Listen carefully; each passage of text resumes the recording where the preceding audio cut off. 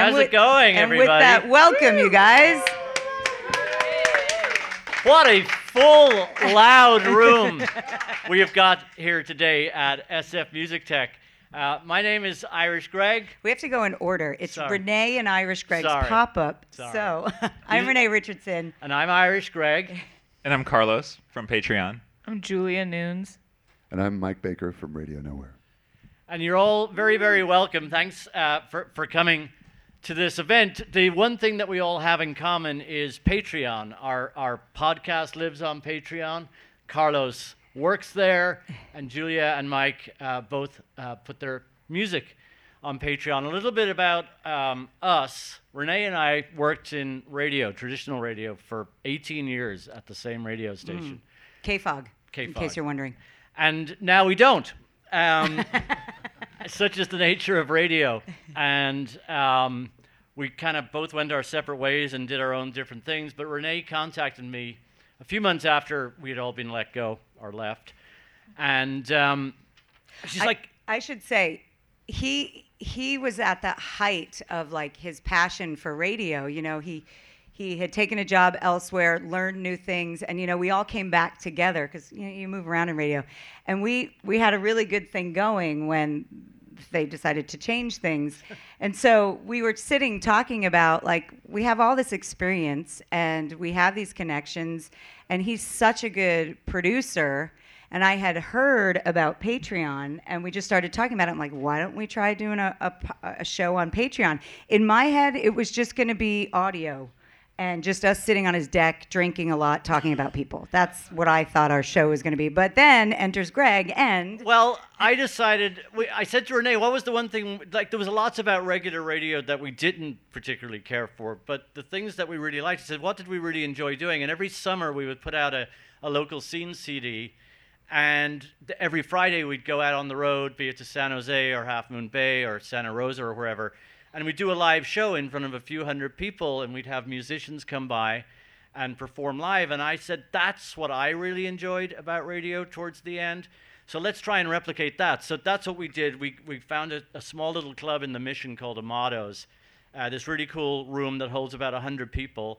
And we got a bunch of free beer. The 21st Amendment is a sponsor, and we don't charge any admission. And we get all these cool guests to come by and perform, and we've been doing it for a year. And thanks to Patreon, which kind of funds it. Our patrons fund it. Yes, exactly. Exactly. But it's been quite a success. We've kind of, there was a lot of goodwill generated from our days being on the radio. So we've managed to get we've been hitting a little bit above our weight in terms of guests. So we had Bob Weir from the Grateful Dead, and Steve Earle, and Nicky Bloom, and Steve Poltz, and all of these cool people, John Wesley Harding, that have done our show. Yeah. So that's basically us and why we are on Patreon. But perhaps some of you don't even know what Patreon is. Does everyone know what Patreon is? You do. Well, for those listening or watching on Facebook Live, Carlos, can you tell everybody what Patreon is and what its goal is? Yeah, so Patreon is a membership platform that's designed to make it easy for artists and creators to get paid. And it started out by this guy, Jack Conti, and his college roommate, Sam. And Jack was making a lot of YouTube videos and a lot of music. And there was one video in particular called Pedals, and it was this video where Jack spent 2 or 3 months in this studio that he got, and he was working round the clock all night, and he maxed out 2 or 3 credit cards buying a bunch of stuff for the set. He was like manually, he built this set that was designed to look like the Millennium Falcon. Oh my God. And the concept of the video was to have robots playing music. And he got this grad student in Texas, I think, to collaborate on this like 3-dimensional animatronic head that would sing along to the lyrics of the songs. And he built these conveyor belts that had a bunch of effects pedals from Electro-Harmonix, where I was working at the time. And then he also got this PhD student in England, I think, to design this 3D printed hexapod robot that would walk around and play a Novation Launchpad. And it took a ton of work Then he got his friend Jeff Orlasky to come do the video for it, and Jeff is like, I think he's gotten like 2 Academy Awards in the past 2 years for his documentaries. It was a huge effort. So he posted this pedals video to YouTube, and it got like 1.2 million views or something. And then the ad revenue from that video was something like $124 or something. After spending months of working on it and investing tens of thousands of dollars into the video, and that's what you get. And the story that Jack tells is that like when you sign in to YouTube and you see $124 of ad revenue for something that's successful, that it's an incredibly demoralizing experience. Right. It feels terrible to feel like that's how the world values your work. And so at that point, it was clear that the system was really screwed up, that it was broken, and not just for musicians, but for anyone who made stuff online. And so that's really what Patreon tries to solve. We do it through membership, where a fan directly pays an artist or a creator, and then Patreon takes 5% so that the artist keeps the majority of the money for themselves. So the whole point of Patreon is for artists to make money. Our like top company metrics that we talk about all the time, every day, are like how much money are creators making, how much money are artists making. So yeah, that's what Patreon is. Yeah. And it's amazing, like when we talk about artists, it's not just musicians, it's poets, it's writers, it's even nonprofit organizations can use the platform, and it's really easy to use. The one thing, well, I don't know, did we want to go in any particular order? Can I ask a question? Yeah. The one thing that is hard for something, I work for Blue Bear School of Music, and we use Patreon. I can't even say we use Patreon. We put stuff up there. We haven't really maximized how to use it most effectively. And I feel, and you guys, any of you can speak to this, that you really have to be a content creator to maximize the use of Patreon. Would you say that's a fair assessment? Mm-hmm. Yeah, it's all about content. Do you feel pressure to make content all the time? I really like having a regular schedule. I feel like before it was kind of whenever the mood would strike, and now I know that I'm going to put out a video every month, and sometimes I'm kind of like kicking my own butt to do it, but most of the time it's something I can Patreon turns like the weird abstract world of being an independent musician into like something you can plan for. Uh-huh. And I can like make sure that I get something done by the end of the month, and then it's not like a mad dash. That's Julia Nunes, who does very, very well out of Patreon, it's safe to say, correct? Yeah. When you first heard about it, were you all in? Was just like, oh my God, this is the answer to all my dreams?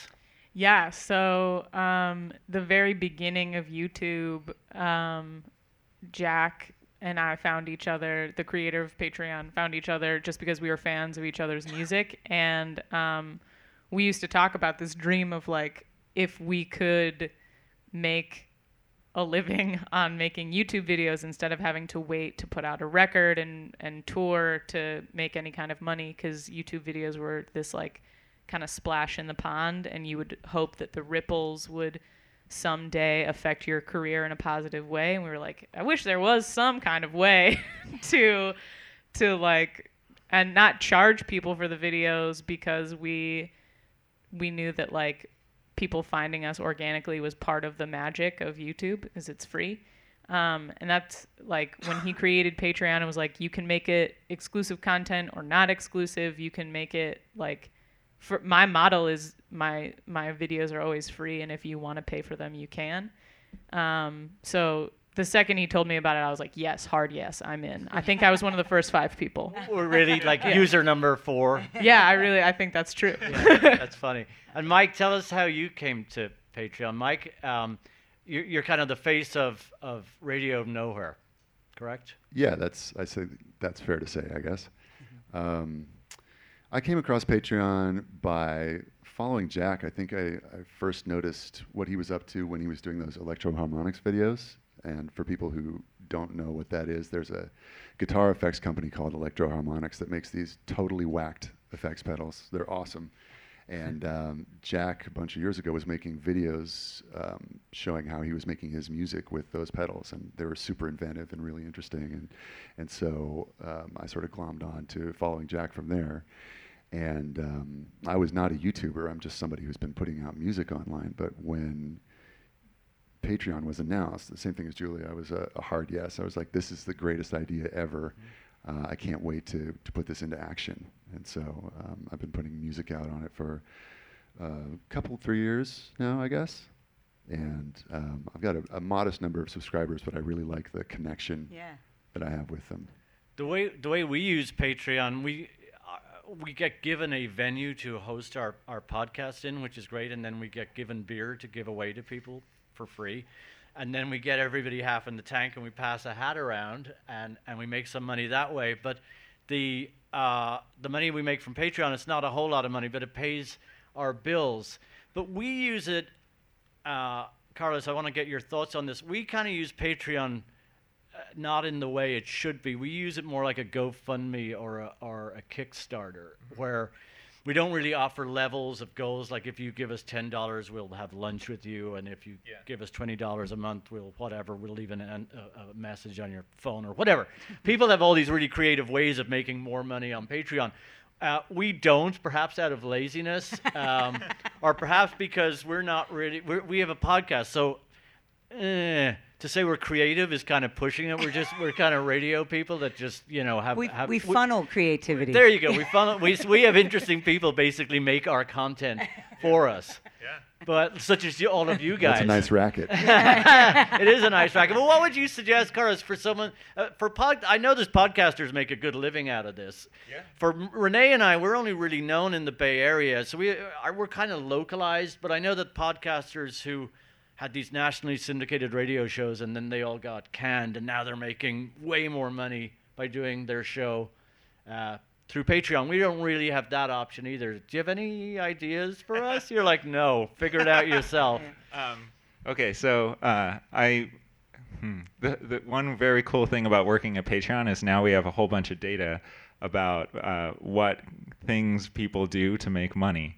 Because I think the last public number we announced that was like 7 or 8 months ago was that we had over 50,000 artists at the time who were actively making money each month. Wow. And sending about $150 million a year to those artists. That's awesome. And with millions of patrons and many artists on the platform, we have this data science team that can just like statistically answer questions like, what is the best way to run a creative business?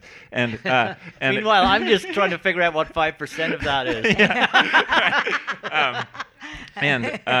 And it's one difficult thing about it is that there really isn't one right answer. So there are podcasts like Chapo Trap House, for example.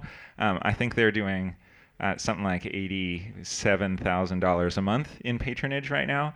And it's a really simple model. They make podcasts, and then two of them are free and public each week. And if you want to hear the third one, you have to be a member. You have to be a patron. Okay. And it's $5 a month. And that's it. There's just one level of patronage. You can subscribe to Chapo Trap House for $5 a month, and they get a boatload of patrons to pay it so that they can listen to the podcast. And they're a daily show? They do a daily thing pretty much? They do 3 per week. 3 a week. 3 podcasts Okay. a week, yeah. So they have a really successful model with just one pricing model, one price. And then there's also this alternative view that if you have a business, it's often the case that large part of your revenue comes from a minority of like a small portion of your customer base that like the top 10 or 20% of your customers will represent 2/3 or 80% of the company's revenue. And so some creators, when they run their businesses on Patreon, take advantage of that fact, and that's where the different price points can be useful. So there are patrons on Patreon who are paying hundreds of dollars a month to creators, and those patrons can represent a big part of a creator's revenue. Mm-hmm. So it can be useful to have a $50 a month tier, a $100 a month price point, And you just give those fans like something that like only a ridiculous super fan would want. Like Pamplemousse. I still remember there are these Pamplemousse fans who like really wanted to know what kind of juice Natalie liked to drink in the morning, or like what the cat was doing. They had this cat named Mr. Pants, and they were like, how's Mr. Pants doing? Anyway, like you can give little stuff like that only your super fans are going to care about, but they're often willing to pay you like hundreds of dollars a month to do it. So that's one reason why some creators choose to have like really high price points. What's the highest tier that you know of that anybody's asked for on Patreon? And actually paid, it's probably like $5,000 a month, something like that. That's amazing. What are they offering? Look at Julia's face. My mouth is open. For those of you listening. I think they're essentially licensing software for something related to cryptocurrency, something like that. Yeah. There it is, the blockchain. Yeah, that's coming cool. out Blockchain comes back in right there. Julia, can I ask you, do you have different price levels for your patrons, and what kind of things do you offer? I have $1 to $10, and I was supposed to make it so that like at $3 you get the MP3 of the video, but I always just end up sending the MP3 to everyone. I do that on my Kickstarters too. I'm like, you get the record for $10, and then I just send it to the $1 people too. I think for me the levels are always like it's so much more about what that person can spend and not how much they care. Right. So I always want to extend. I almost like value the $1 people more, because I think if you can only give $1 a month and you are giving $1 a month, then that's like, I'm so grateful for it. And then I have $10 a month, and I'll follow you on Twitter, and then like I get your at replies as a notification, like a text on my phone. Even you're going, this is pathetic. No, I love it. I have like a few people that I know by mostly Avatar. Yeah. And I see them at shows, and it's very like I feel like Patreon, and especially the levels where there's like a personal interaction. We're all in this like nebulous internet, like you have a fan base that's kind of intangible, and then with something like I'll follow you on Twitter, it's like a real human being, and you kind of get to see like what other things they're a fan of and how weird they are or how cool they are. Yeah. You make jokes with them, and then when you see them in person, it's not just like a faceless person in the crowd. They're like one of your patrons. Yeah. When we started, and we did have some goals initially, and it all kind of blended into. It's kind of like we just started giving everything to the $1 person, and so it made no sense. But Renee would point out, people are giving us. They're not actually giving you money for the level of interest they have in you. They like you, period, and they'll pay what they can afford, so that you can do what you do. How about you, Mike? As far as levels and things like that, I've got a bunch of different levels that I put into place primarily because I read too many of Carlos's blog posts and all of the data coming out of the company. I'm like, well, if there's somebody out there who wants to send me $200 every time I release a song, I definitely don't want to leave them hanging. Having said that, no one has ever signed up to give me $200 whenever I release a song. But I've got a couple things that I'm giving people who send me more money, like handwritten lyrics, a signed effects pedal, that kind of thing. Yeah. And then in addition to physical things like that, things like making a video showing an unplugged or a stripped down performance of whatever song it is, or just a quick video explanation of what the hell I was thinking when I wrote this weird song. That kind of stuff goes over pretty well. Julia, you kind of straddle these worlds where you're a huge YouTube sensation. I guess it's fair to say you're very popular on YouTube. So, and you gig as a touring artist. So you do all of these things. You give away content for free, yet you still manage to get people to be patrons of yours on Patreon. So essentially, they could get this stuff anywhere, but they still choose to give you money. Yeah, I think that like availability is like the original model for getting successful with music. Like you used to tour and play free shows hoping that someone would stumble in and find you.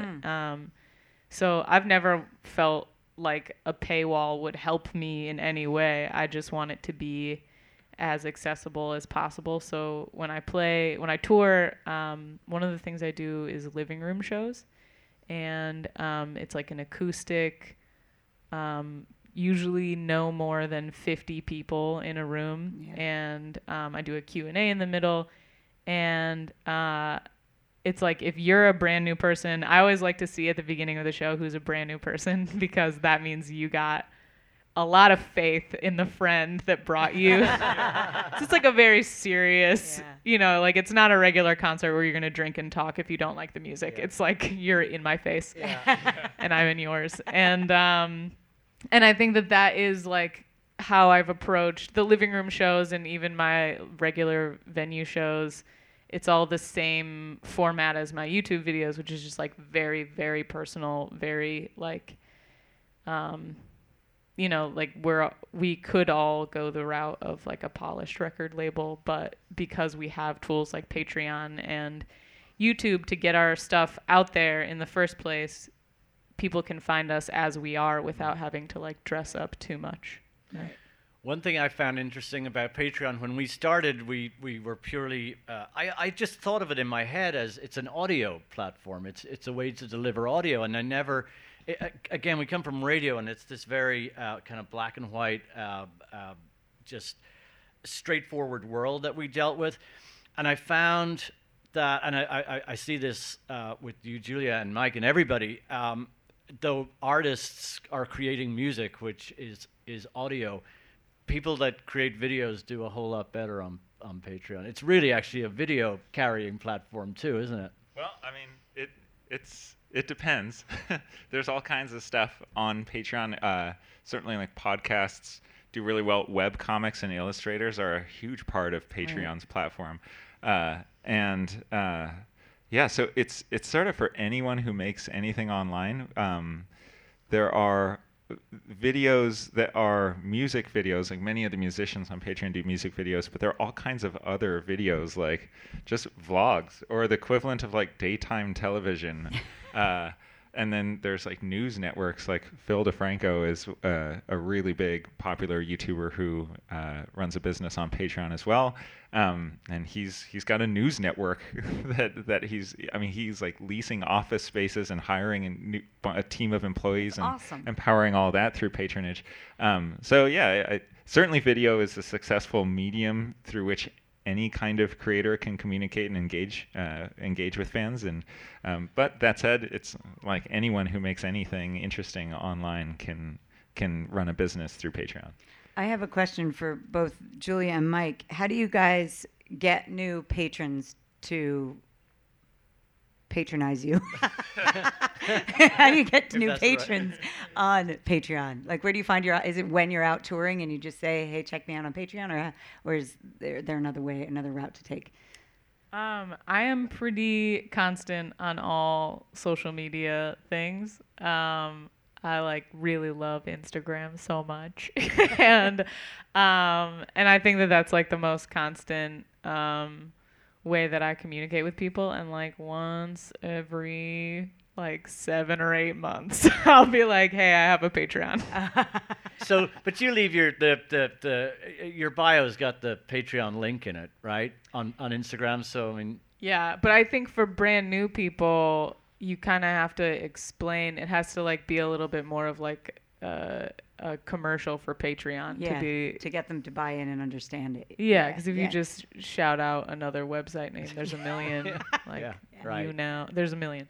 So I try to explain what Patreon is like every so often, but I should definitely do it more. I'm interested to know how you explain it, because I have my way of explaining. I explain it as kind of like I said at the start. It's kind of like if you like what we do, think of it as a Kickstarter or a GoFundMe for our podcast. How do you explain it to people? I say my videos will always be free, but if you want some extra behind the scenes stuff, like I'm recording a record right now, and some of the secret videos that I'm giving to Kickstarter, I'm putting on Patreon too.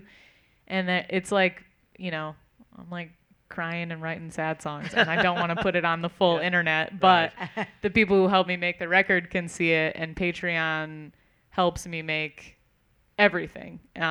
So I kind of say, like, if you want like the deep cuts and you want like MP3 sent right to your email address and you just want to support what I'm doing, then you have the option to do that. And if you don't, then thank you still for even knowing who I am. I've noticed. Oh yeah, sure. I wanted to know, Mike, to go back to that question of how do you find new audiences on your for your Patreon page? I feel like just hitting people up with a request to support my Patreon, for me, just cold audiences is another way to put it, I suppose, doesn't seem to work very well. It's kind of a heavy lift for someone who's never come across you before. Right. So what's worked best for me is to get people engaged already, either like on my Facebook page or following me on Instagram, or most especially already on my email list. And so I put a lot of emphasis on the email list on working those people, basically. Being like every now and then saying, hey, there's this thing called Patreon, and if you would like to support this music and in addition get some extra things that nobody else is getting, like Julia was alluding to, behind the scenes stuff or demos or raw audio, that kind of stuff, maybe you'd be interested in this. So that's what seems to work the best for me. Julia, your videos are really high quality and they're really creative. And you need to have high quality creative videos to kind of break through the amount of kind of mush that there is out there. Do you shoot them and edit them yourselves? Do you have very high-end equipment? Because I mean, it looks so pro, and I have a feeling it's more DIY than that, but it really looks amazing. Thank you. I have shot a few like full-fledged music videos, and I've booked a production company, and I rented a motel and made all my friends make out in doorways. So, well, that was the video I was referring to. Yeah, Make that out looked is good. That is not DIY. No. There was a drone involved. Wow.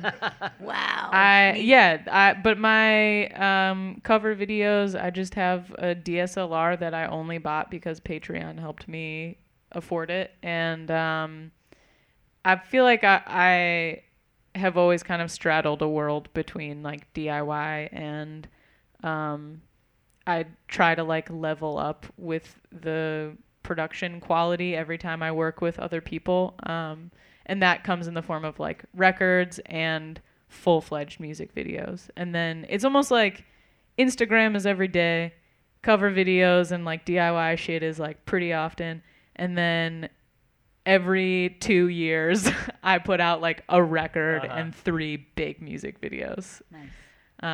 And it's all connected, but it's like the bulk of it is just me alone with a camera and like a LED light that I screwed onto a 2x4. We talked about Make Out the song, and we've been there's been a lot of yakking, but we're here to listen to music as well. So Oh yeah. Could we get a song or two out of you? Yeah, I can play some songs. Excellent. Yeah. So Julia's going to play a couple of tunes, and then Mike will play, and Carlos is going to bang a box, the cajon, right? Sure, yeah. We'll go last. Okay, great. All right. While Julia's getting set up, Carlos, how many musicians work at Patreon? Geez. All of them? I would guess there are about 15 or 20 actual gigging musicians who work at Patreon right now. How big of a staff is 95. There? Okay, 95 people big. right now. Yeah. But we like to have everyone. I think the right approach there is that the diversity of the team should reflect the diversity of the customer at a company. And so we have writers, dancers, illustrators, webcomics, musicians, all kinds of people who work at Patreon. Julia, you all set? Yes. This song is called Then Okay. I am trying to be realistic here. I am dying, 'cause I know I can't resist it. We're gonna be so sorry soon. I can't keep my hands off you. I don't want to.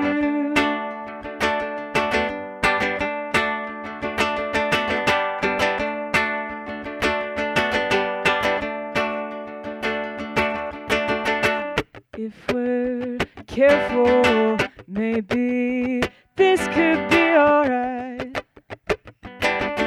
But you are caffeine, and I'm staying up all night. I'm not stupid enough to believe I could just kiss you and leave. There will be prices to pay. What are we gonna do? Just wanna touch you. Nothing can stand in my way. If all you have to say is okay, then okay.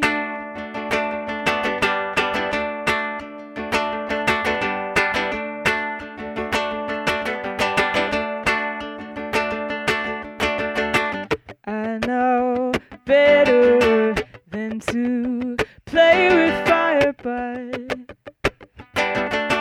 I'm already burning and I can't get enough. I'm not stupid enough to believe I could just kiss you and leave. There will be prices to pay. What are we gonna do? Just wanna touch you all night, all day. So if all you have to say is okay, then okay.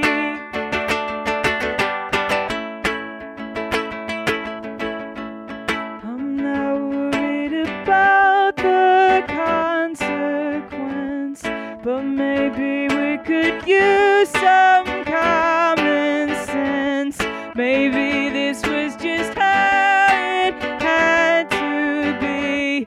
I was gonna explode eventually.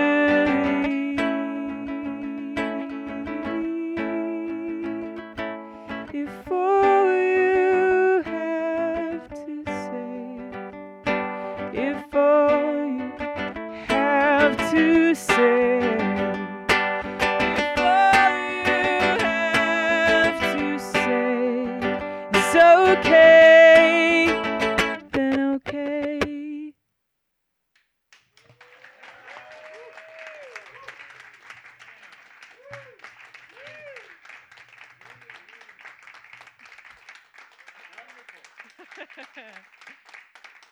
Thank you. Do we talk now? Have you always been primarily a ukulele player, guitar player? Yeah. I started playing ukulele about 14 years ago, and I've like rode it all the way through, like it getting super duper popular, and then people got annoyed by it, and now I don't think people really think about the ukulele very much anymore, but I still play it. Well, Julia flew up from Los Angeles today for this show, and the ukulele basically becomes a backpack on your back, so it's easy to travel with. That's part of why I started playing. For sure. Yeah. Do you you when you tour, which I know you've done tours with Mowgli's and kind of established touring bands. When you tour, do you bring a band on the road with you? Yeah, the band that you were just talking about, the Mowgli's, on the last tour I did with them, I played with my little band, which is like tambourine and guitar, and we all sing.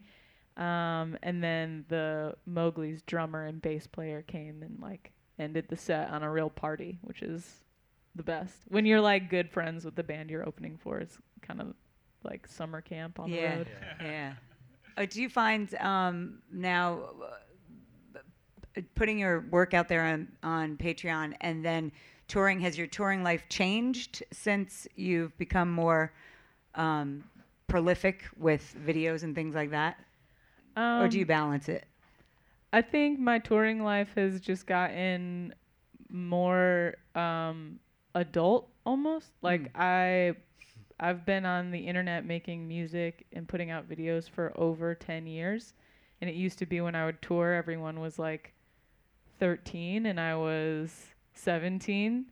And now we're all in our 20s and we're so chill. I think that's the biggest difference I notice. I don't think there's much of a like Patreon influence. Okay. Yeah. You hear some bands that have been doing this a long time that made a lot of money back when people actually bought music, and now they kind of bemoan the fact that the only way that they can make music is to be out on the road, and they kind of I've heard it's kind of there's a resentment to it in that, hey, we used to make a record, and that's all we had to do, and now they have to go out and tour. But you want to do both. You don't want to be the DIY gal sitting in your basement making videos. I love touring. I love playing live. And I think that that's like where music is the most healing. Like speaking from an audience member's perspective, like I have had religious experiences to like a record alone in my room. But going to a show and being around a bunch of other people who are also feeling that, it's so intense and it's so, I mean, a voice in the room with you is so much more powerful than even the best recording. I think like David Bazan is one of my favorite musicians, and like I could listen to his recorded voice all day, but in person, like he opens his mouth and like something in my chest breaks, you know? Live music is important. Yeah, and just the communal, the experience you get with other people who are all enjoying the same thing as you at the same time. Yeah. Yeah. Maybe we can all do that now with another right, song. Yeah. Everyone has to enjoy Great themselves. Segue. Thank you. I used to be in radio. I'm gonna play a song about touring because we were talking about it. And I was dating a person at the time that I wrote this song, and he thought it was about him. And it's like You're So Vain. It's about like being on the road and people that I see on the road. That's hysterical. It's called I Will Go Anywhere With You. That's hysterical.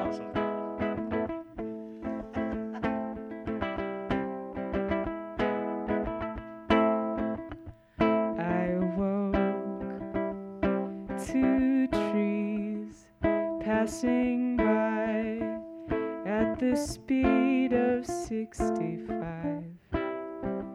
It took a while to realize where I had spent the night. Through sunlight, squint my eyes to see you by my side. Just sit back and enjoy the ride.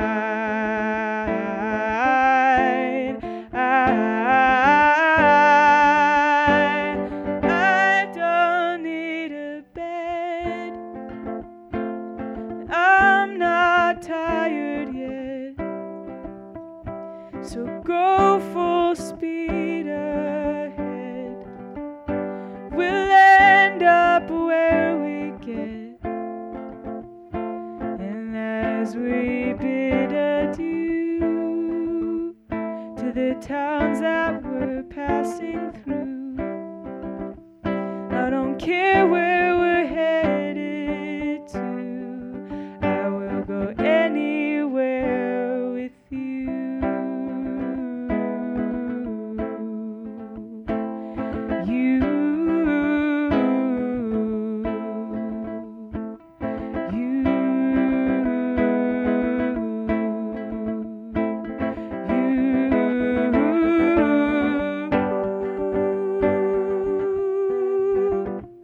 Looking down as we fly through the night over the Rochester skyline.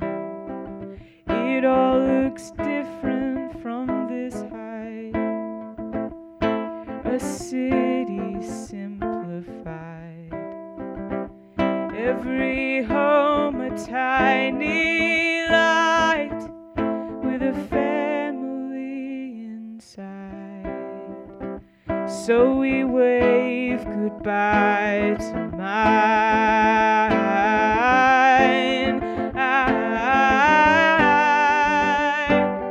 I don't need a bed. I'm not tired yet. So go full speed ahead.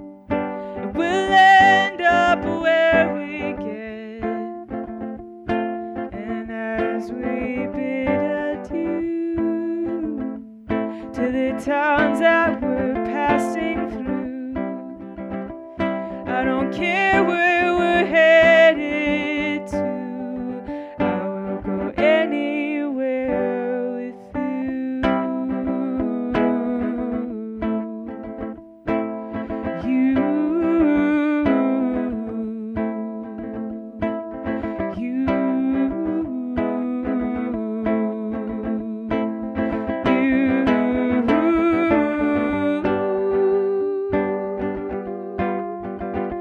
And the bags stay packed for weeks at a time. Even though I've been back, I leave them 'cause I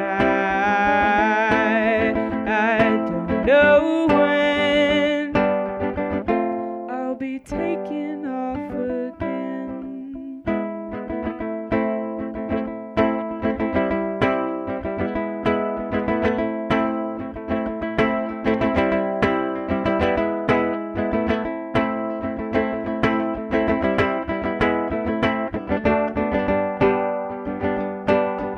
I don't need a bed. I'm not tired yet. So go full speed ahead. We'll end up where we get. And as we bid adieu to the towns that we're passing through, I don't care where we're headed to. I will go anywhere with you. All right.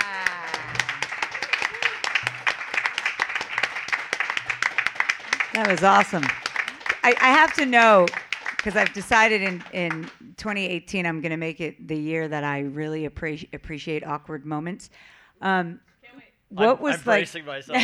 What was when the person who thought the song was about them learned that it wasn't? Like, how'd that go down? We never discussed it, Oh. which is how like most relationships die. You know what I mean? Yeah. That was just like one on a large list of things we just did not talk about. You know what I mean? Yeah, totally. Julia, you grew up in New York, upstate New York? Yeah, Rochester, New York. Rochester. It's in the song. Yeah, Yeah. there you go, Rock City. Yeah. You moved to Los Angeles. You live in LA. Did you feel that you needed to move to Los Angeles as a musician to kind of move your career forward, or could you have done what you do wherever? Especially considering your success on Patreon and YouTube and all of these.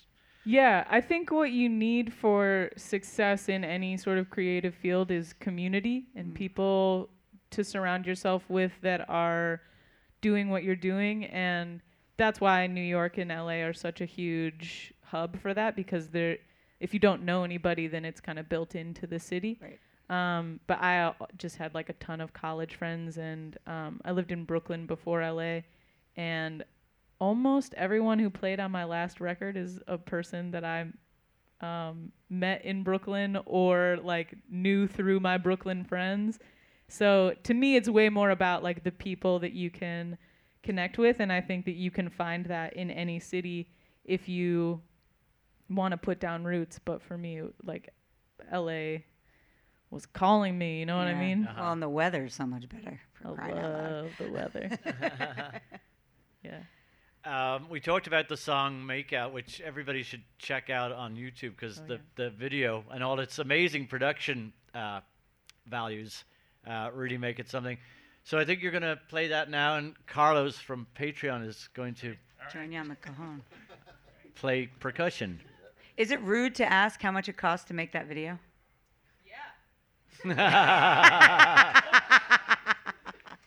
Ballpark. I think it was $7,000. Oh, that's not so bad. And like 15. Oh my God, where is the mic stand? It was like 1,500 of that was to the venue to like shoot in a there. and I think like in truth that music video probably cost way more than that, but because I was working with like such good people who were calling in favors and renting equipment and borrowing equipment and like I wanted to feed my people good food on the day of. Are they friends or are they hired actors? Spoiler alert, but the video is basically just a ton of people making out. The people making out in the video are all my friends, Okay. and they were all couples. Oh, okay. Because it seemed very real. That's good to know. It was real. And people were like, the friends of mine that I thought were like shy were Total hams. animals. Yeah. Animals. And the friends of mine who are like, they're going to have no problem with this, felt so silly about it. So it was definitely, it's a good way to get to know your friends, film them being sexual with each other. Make out, everybody.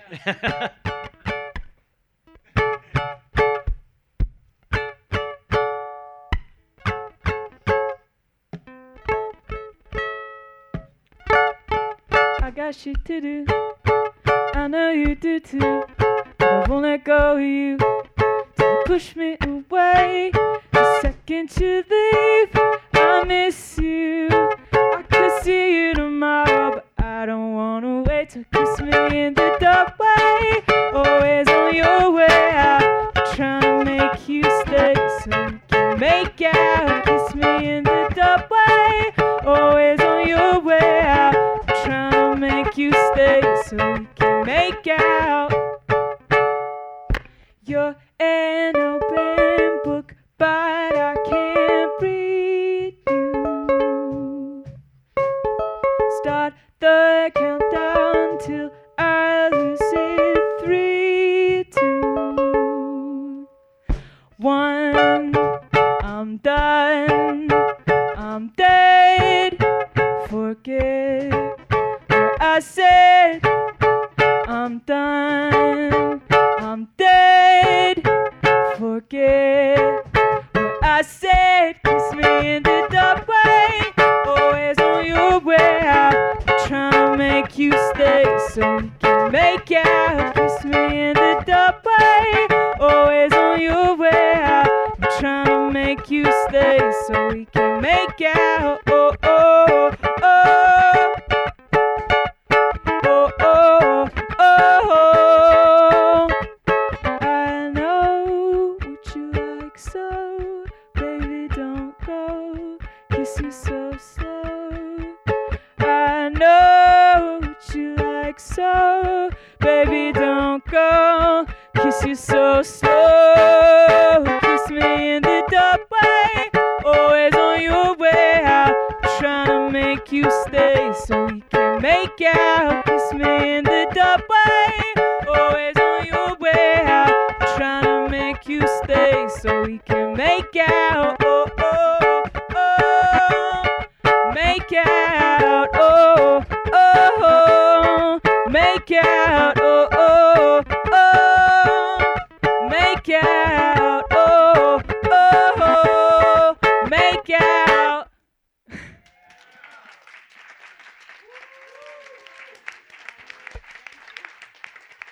Julia Nunes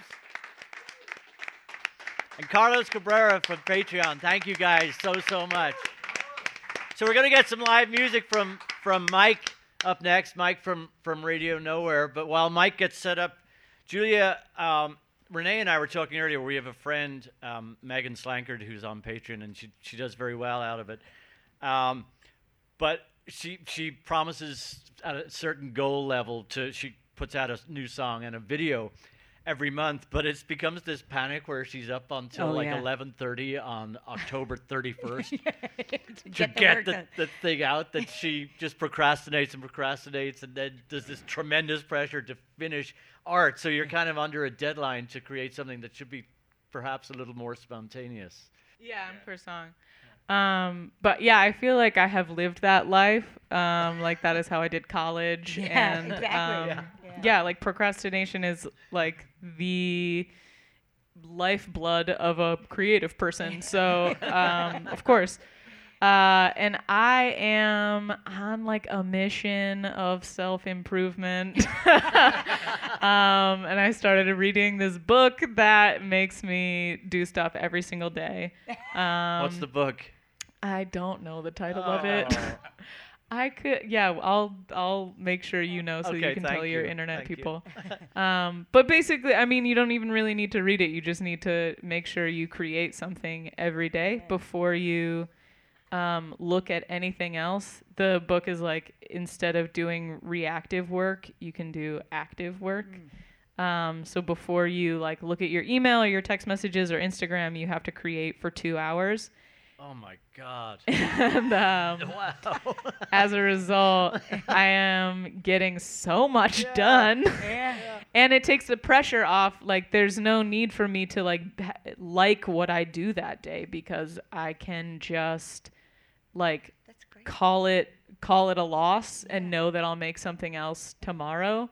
As opposed to like, if you only make one thing per month and it is for money and it's like there's a deadline, then that means then it has to be good. And like, no one only creates good things. Right. That's not how it works. So yeah, making something every day has helped with my deadline dread. That's cool. That's great. Good to know. I love that. Mike Baker, how are you? Sorry. I'm good. You've I'm been good. kind of No off in the problem. corner there for a minute. Thank you for your patience. Yeah, no problem. Kind of behind the pole. It's restricted view. I got Well, it for a lot less. I was going to say, don't you love performing in this light? You got a nice fluorescent light I over do. your It's head. awesome. I feel like a fish at the supermarket. Exactly. It's like performing in the school cafeteria. Right. Again. So Mike's going to play a few songs for us. Cool. Yeah. So yeah, this first song's got a long, complicated backstory, which I will hereby go through at great length and in great detail for you. No, it's the truncated version is a bunch of years ago. I went on a road trip with a friend of mine from San Francisco to Honduras, and it's about 3,000 miles, I think. A lot of stories came out of that, which I will spare you mostly right now. But for the purposes of this song, my friend and I ended up in this little village in Mexico one night, and he was very sick and had been to a bunch of doctors in the city who hadn't done him any good. And so he wanted to try some Mexican folk healing. And we ended up at this woman's house, and she was a curandera, which was described to me as somewhere halfway between a witch and a faith healer. And she laid hands on my friend and said, senor, you're very sick. It's a good thing you came. You would have been dead tomorrow. I have a 30-day health plan that I can put you through. That requires you to live here at my house, and we'll take care of you every day. It's $3,000 American. And my friend looked at her, and he goes, how about 50 pesos? She says, done. So we got the hell out of there. I don't think he liked her bedside manner very much. We ended up drinking mezcal all night in that town. And he did not get well, but I got this song out of it. So it was a plus. This is called Curandera.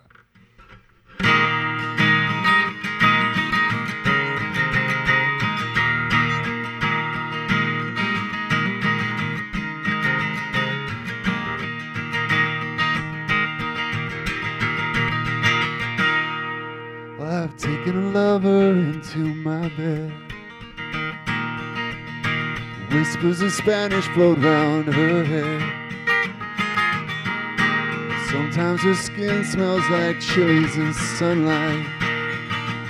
Sometimes she wakes in the middle of the night.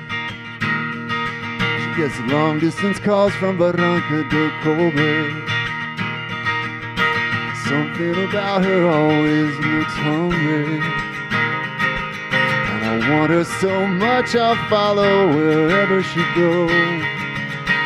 I don't see the thorns here for the road.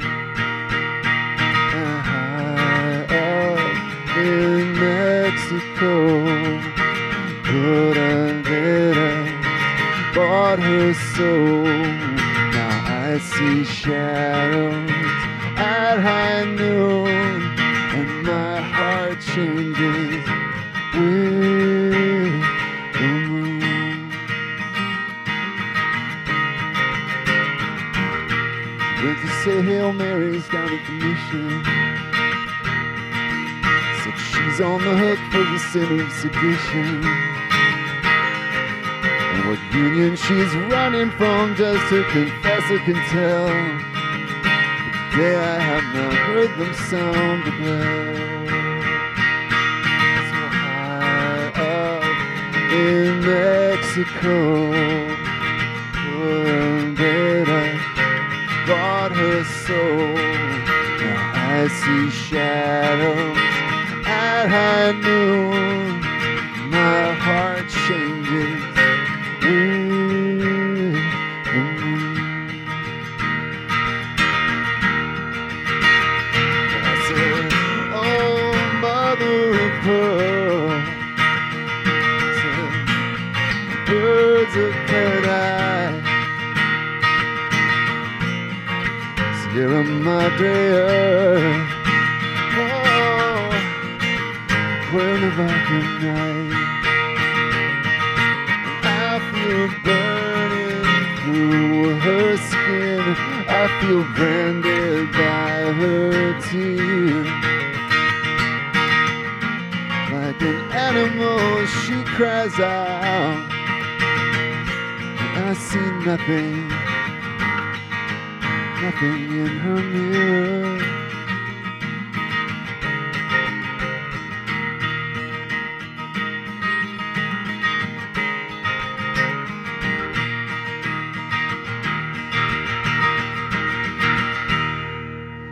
I try to tell her the things I can't show her. She drops the needle, the music takes over. And we dance until the blood flows and the saints intervene. And she prays for just one night without any dreams. And I said, high up in Mexico, Corralera bought her soul. Now I see shadows at high noon, and my heart changes with the moon.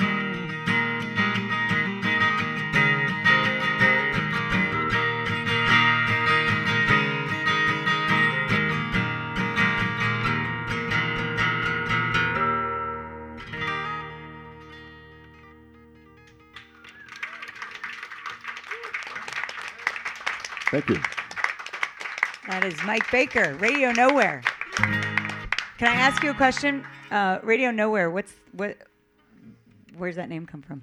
You know, that comes, a lot of people think that comes from Bruce Springsteen because he put out a song by that name in 2006. My band's been around since a few years before that, and it comes from a story kind of from my childhood, which is also very long and detailed, and I will tell you all. No. The short version is my family, when I was growing up, I grew up here in the Bay Area. My family was all in Idaho, so we used to drive to Idaho every year, which is 600 miles across Nevada and Utah and Idaho. And this is pre-anything. All we could get was AM radio stations going across Nevada. Right. No satellite, none of that stuff. Nothing. And so my sister and I would start to freak out in the back seat. And my parents, my mom, in order to keep us quiet, would turn the classical radio station on, which was the only thing we could get, and then make up stories based on the music she was hearing. So there was one about the Mouse King and the bloodthirsty Baron of Decon or something like that that I liked a lot. But when it came time to name my band, I was just thinking about that. And radio in the middle of nowhere just kind of stuck with me. Nice. That's where that came from. Yeah. Can we get another song? Yeah, definitely. I would have actually liked to have heard some of those songs that you made up with your sister in the back of the Oh, car. I wish I could remember those. That would have been awesome. So this song, it's a little closer to home. This song's about California, and it's called California. And I wrote this song recently, this winter, actually. We moved a year ago, moved from Oakland to Truckee, which is a small town near Lake Tahoe. Oh, okay. You won't like what I'm about to say. No, it's about as far as you can get towards Nevada without actually crossing the state line. And it was a rough time to move. You might have heard we had a big winter up there. We got 800 inches of snow at my house. And so I spent many days just staring out at the whirling flakes, going, what the fuck am I doing here? I did end up writing a bunch of songs, including this one. This is, it's sort of about feeling exiled and trapped and wishing you could go home. It's called California. One sort of serious note I feel I have to bring up. There are lots of lines about fires and things like that in this song, and it just I drove through the smoke on the way down here today, and I don't know if anybody here is from the North Bay, but I just hope all those people get to go home sooner rather than later.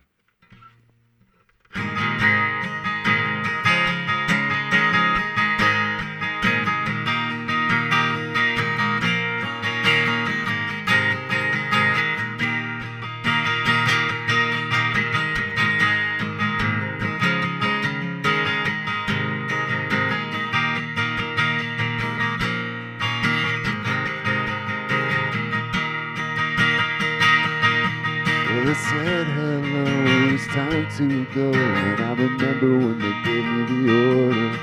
Heard them say that I could stay here, but they're hanging them high. And every exile's counting the miles since the first step over the border. Oh, if there's no one to wave goodbye. California, don't you let me down. Don't let them run me out of this town. California, won't you let me down easy. From your burning hills to your old back roads, I'm just hanging on, I don't want to go. California, won't you let me down easy. Oh, California, won't you let me down easy. Well, I came in on the tide and they told me to hide, but no one knows where to find me. They turn me away, but they say I will receive you. I'm just a paper son on the run as it all burns down behind me. Oh, don't you know I don't want to leave you. Hey, to California, don't you let me down.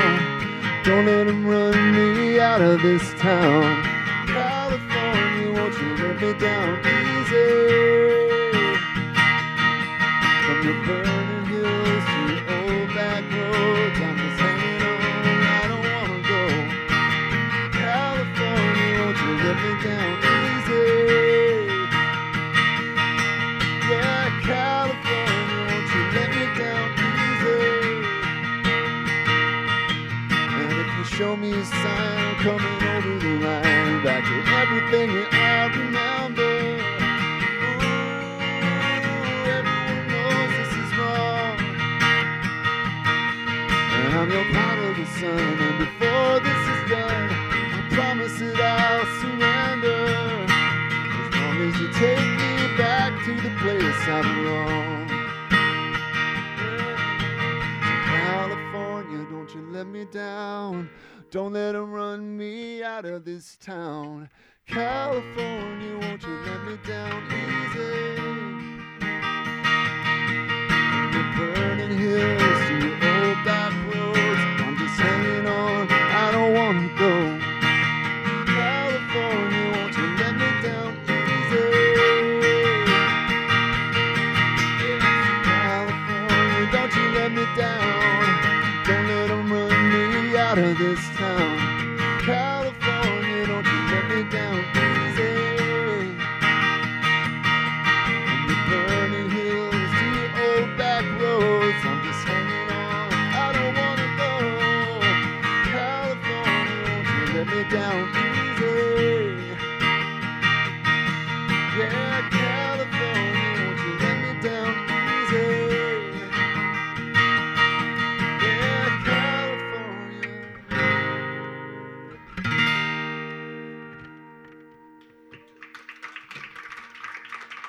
Thank you. Mike Baker, Radio Nowhere. Mike, your bio on Patreon, the little description beneath the intro video that people have on Patreon says that you were shot at outside a AC/DC show. That is mostly true. I went to see AC/DC at Cal Expo Amphitheater in Sacramento in 1988. And I brought my little sister. It was her first concert ever, which was awesome. Halfway through the show, we lost track of her. And my friend and I were looking around, and we saw her and her friend on the shoulders of these two huge biker guys, like 30 people behind us going, yeah! She's 14. I was like, oh boy. No. But I had told everyone that I was with on this trip that I could find a place for us to camp somewhere after the show, which I don't know why I said that. There's nowhere to camp in the middle of Sacramento after an AC/DC show at 1 o'clock in the morning. So we ended up driving up into the hills near Auburn, pulled over by the side of the road, and camped behind these big tree stumps. Mm-hmm. They're about this high off the ground and this wide. And at this point, it's like 3 o'clock in the morning on a Saturday night. So we just pulled over and crashed out behind these stumps. We'd been there for about 20 minutes when we heard a bunch of cars squeal into the pullout where we were. And these guys got out, and we could hear them, but we couldn't see them. And we were like, you can't see us, you can't see us, you can't see us. And we heard people like shotgunning beers and just, going off on a Saturday night. Yeah. And we were fine with that until they started firing rounds into the air. Oh, no. And into the air over our heads. We could hear them talking about us behind the stumps. And it was like, pew, Oh, Jesus. So we just kind of laid there petrified. Oh, my God. For as long as it took them to get that out of their systems. And they got into their cars, and they got the hell out of there, and we got into our cars and got the hell out of there. We made it back home at about 8 o'clock in the morning. My parents were like, how was it? I'm like, It was great. Your sister never told anything? Nope. No, that's good. She never told. I don't think we ever told our parents. You guys aren't watching this, are you? Oh, yeah, right. We're going to get one more song from Mike, and then if you want to stick around, anybody has any Patreon-related questions, we'll do a Q&A afterwards. So this song is called Cortez and Pizarro, and it's another Mexico song. I got it out of that same road trip I told you about before. And to me, the interesting fact about this song is that, here in the New World, we're kind of ambivalent at best about our colonial past. And when I was in Mexico, that was doubly underlined.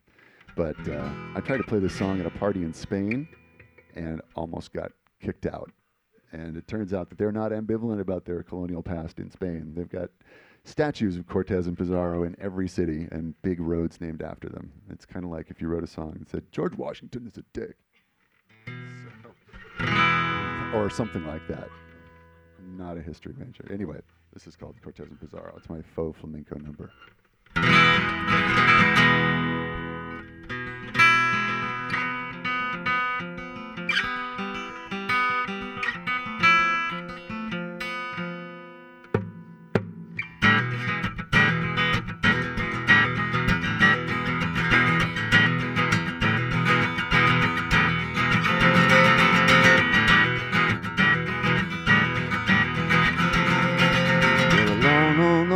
Time ago, before I was born, that's all I know. There were two young, cruel, and brave young men. The king said hit the road and come back and hit it. They got the gig 'cause the king thought they had what it took, and the Aztecs shivered and ink they shook.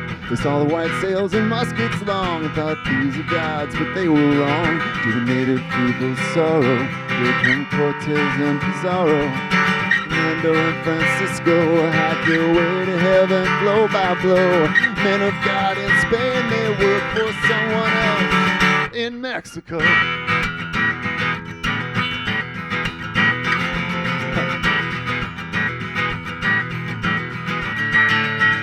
Well, they burned their ships upon the shore, said we ain't going back to Spain no more. In the embers on the sand lay the future of the land. To the native people's sorrow, and Cortez and Pizarro.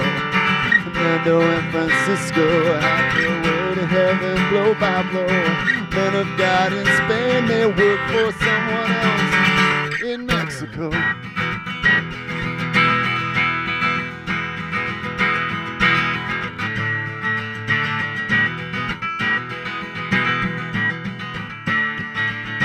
Gifts were brave and her hands were sure.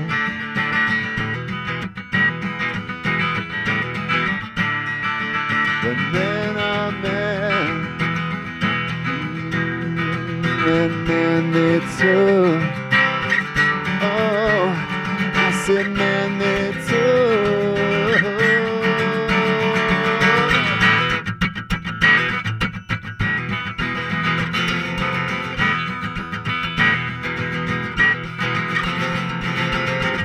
Brought this on for me was my cool earring and my old goatee. The mirror showed a 16th century caballero. So I thought I'd get some armor and grab my steed and ride down across the border and over the seas and apologize from atop my palomino. Oh, for the native people's sorrow. Cortez and Pizarro, Fernando and Francisco hacked their way to heaven blow by blow. Men of God in Spain, they work for someone else. Oh, in Mexico.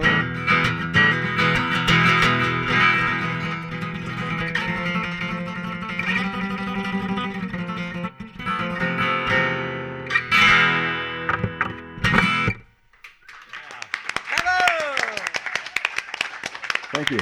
Mike Baker. Radio Nowhere. He is Radio Nowhere. Nice. Thank you, Mike. And we're supposed to keep this going until cocktail time, which is coming up pretty soon. But we're not going to delay you unnecessarily. But if anybody does have any questions for any for Julia or Mike or Carlos or us, We'll please. hand you the microphone. We'll hand you the microphone.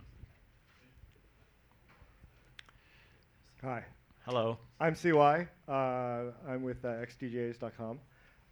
But I have a question for Carlos. We've heard today from people who had sort of established followings before they joined Patreon. But I'm wondering, since you've got all the data, is there a concept of like a minimum viable Patreon? Like where somebody with some level of like minimum following or creativity is ready to actually have a Patreon that, like, you know, can I get my kid, instead of having an allowance, he starts a Patreon and every YouTube video he publishes, he gets like $1. Yeah. Okay, so there are a lot of creators on Patreon who, I mean, there are people who just make $1 or $2 a month from like one or two fans of theirs, and I think it's the sort of thing where the more fans you have and the more they love you, the more money you'll make.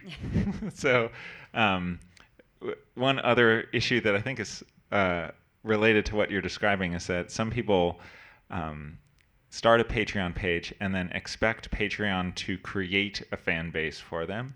And that is something that Patreon isn't very good at. We're good for people who have an established fan base and who make stuff online. Then Patreon's great at converting those fans into paying patrons.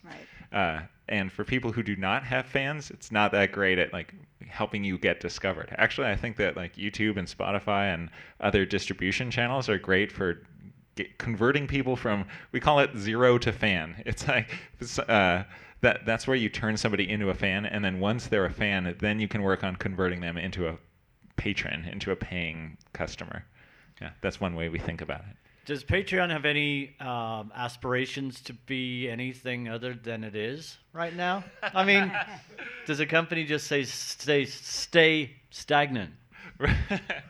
No, no. So, well, some of the things we're excited about in the near future are making the product a lot easier to use for artists and creators, and some things that are difficult are sometimes it feels like you're asking fans for money, like it's charity, and that's really uncomfortable for some people. So we want to make it easier for people to convey that when they subscribe, when they become a member, that they're doing it just like when you pay $10 a month to Spotify and you get access to a catalog of exclusive content that you don't get unless you pay. We want to make it easier for it to feel like that for the artists who want it to feel that way, for the artists who want it to feel like they're running a professional creative business on Patreon.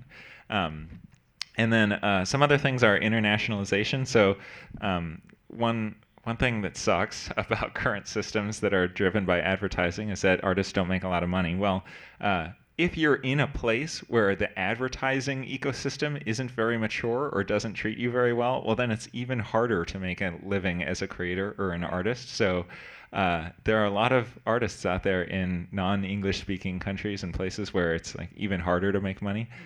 So I think I'm really excited about that. And then there are other things like being able to have patron-only merchandise, like physical merchandise on Patreon is something that's still pretty hard, or live streaming or concert tickets for your patrons. There's just all kinds of stuff that any small business or medium-sized business or creative business would need to do to make more money. And so we're excited about doing all that stuff. Facilitating it. That's cool. Yeah. That's really cool. Another question over there. I want to know real quick before we get to that, do you ever run into copyright problems with... Well, so Patreon doesn't really get involved in that stuff. So we don't take any rights or ownership of anything that artists or creators make on Patreon.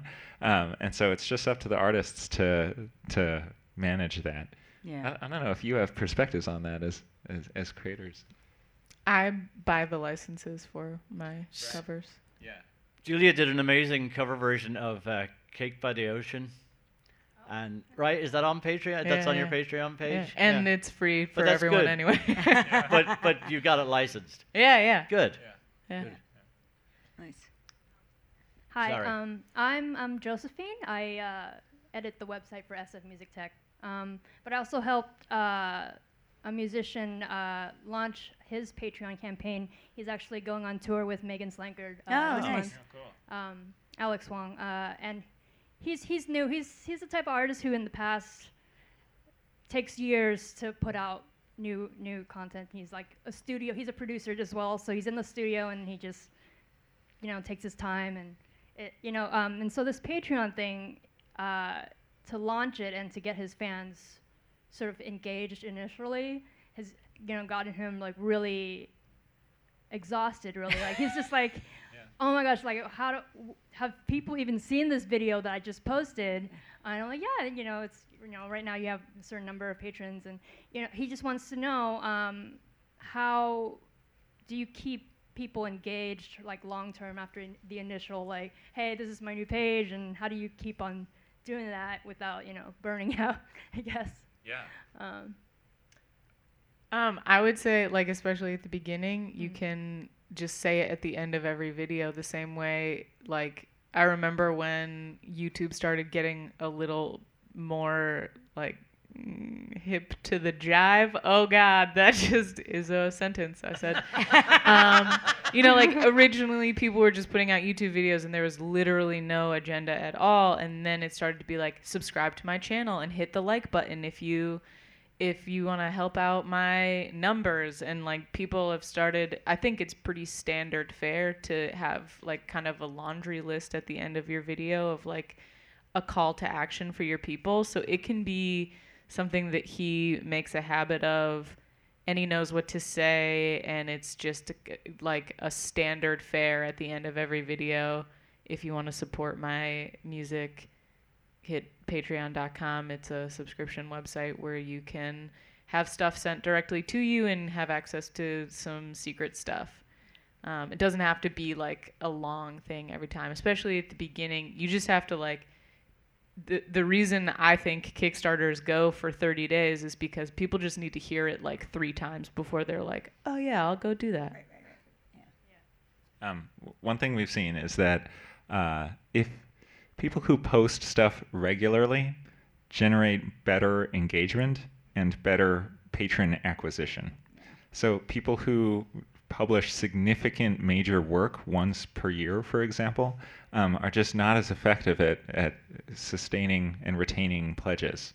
And so then, of course, you have to deal with this issue that it's annoying and time-consuming to post stuff on a regular basis. And there are some tricks I've heard of that people use to get around that. So, like, for example, on Patreon, you can schedule posts for the future.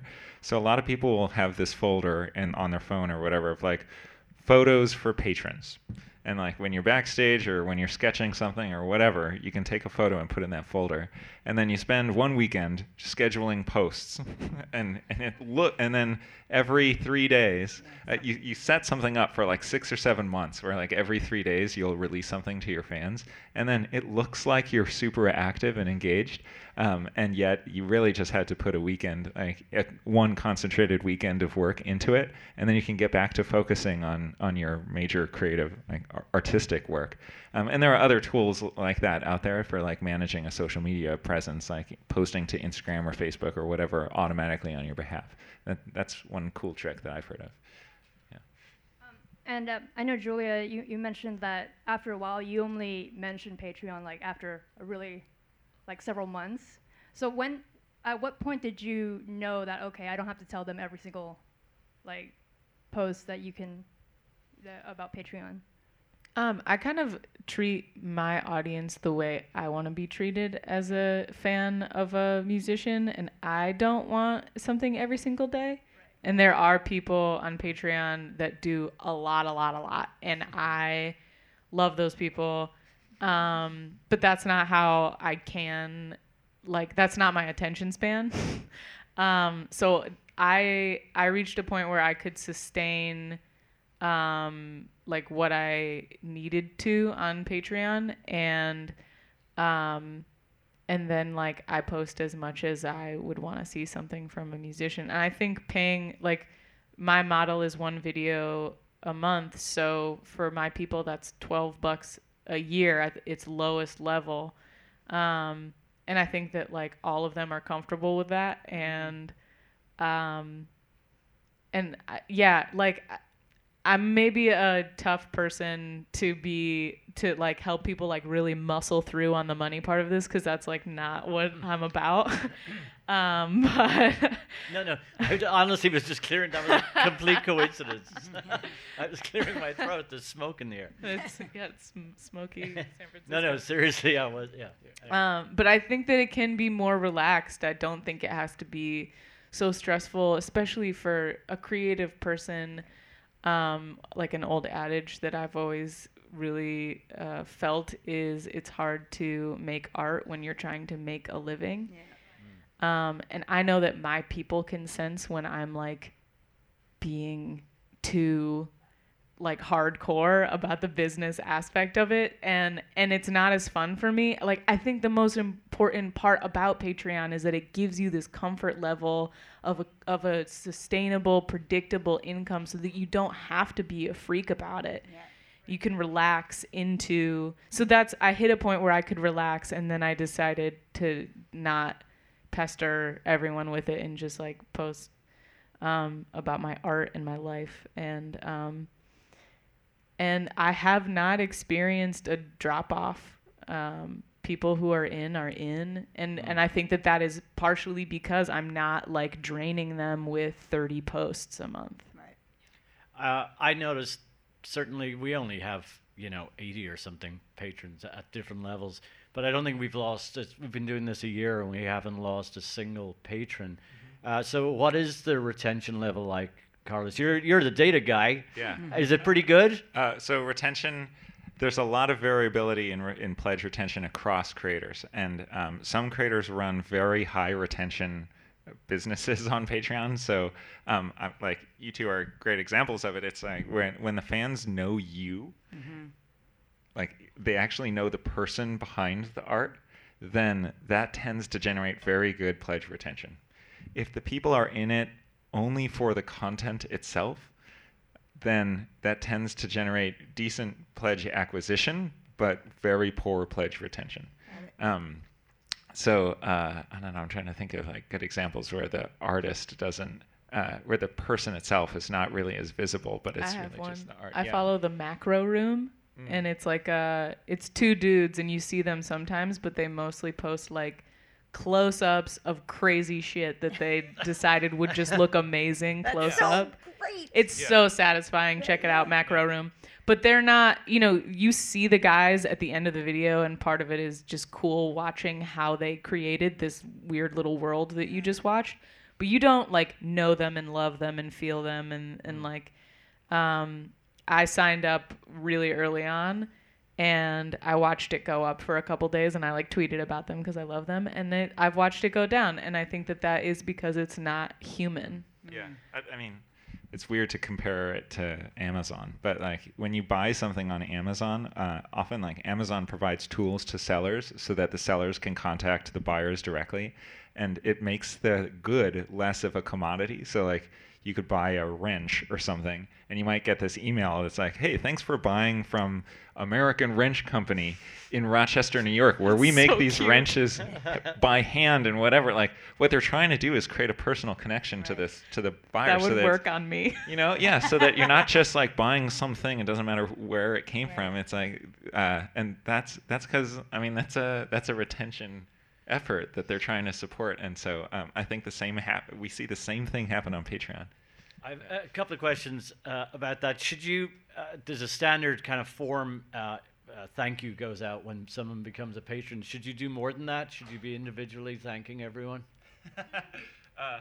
I think the comment section on Patreon, like it's a smaller pool than the comment section on YouTube. So you end up, I respond to every single comment in my Patreon section. But there's none of the nastiness of YouTube either. Which is nice. Yeah, because you're not exposed to people that... right. Like, well, I guess there probably is a type of person who would pay $1 a video just to insult someone. But like I said, my fans are not teenagers anymore, so I'm pretty insulated from that. Carlos, this is kind of not... you just gave me a great idea for a Patreon page. Oh, no. What is it? Patreon? Yeah. Is there a polite way of asking somebody to get their credit card details together when, like, the only retention the only people we have lost is because the credit card has gone out of date, and so it shows up as a decline in your monthly statement. And can you reach out to that person and say, hey?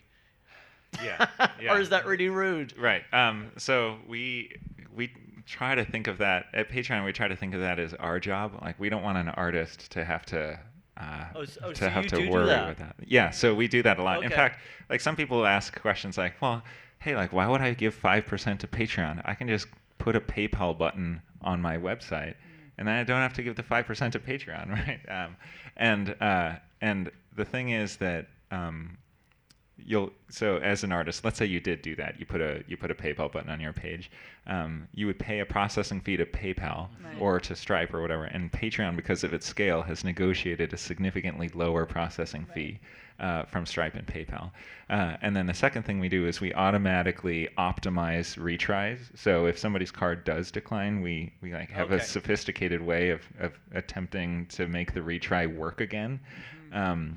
And then the other thing we do is we handle chargebacks. So if anyone ever does like dispute a charge and say, hey, I didn't want to do this thing, well, that incurs a fee with the bank, and we like Patreon pays the fee. So that alone like more than offsets the 5% fee that the people pay to Patreon.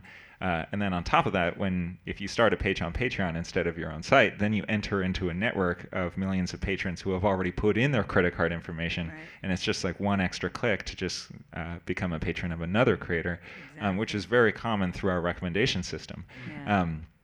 So I think that's why it makes sense to go ahead and pay the 5%. At least like you'll make more money if you do it through Patreon. And then yeah, we do a lot of like sophisticated automated retries and like outreach to the patrons to try and get them to update that stuff. We also noticed that it works, I think, because I've noticed that they go away. I was wondering how all that happened. Yeah, and at the same time, like one reason we make that information visible to you as the artist is because you also have a lot of influence over your fans. Like there are some things that Patreon can ask a fan to do that they won't listen to us as much as they would listen to an artist they know and love. You know. You'd say no more free beer for you at our show. Yeah, so you can can also see who declines and just message them and say like, hey, I noticed your payment declined. If you're still interested, like I'd love if you would update your expiration date or whatever, and that can be really effective too. Yeah. As podcasters, one last question for you. So if a Mark Maron, for example, with his WTF podcast, which is massively successful but relies on sponsorship, how do you think he would fare going to the Patreon model versus... I would imagine he'd make a shit ton more money on Patreon than he does from sponsorship, but I don't know for a fact. So, you know, some podcast that is massively successful on iTunes. Yeah. It depends.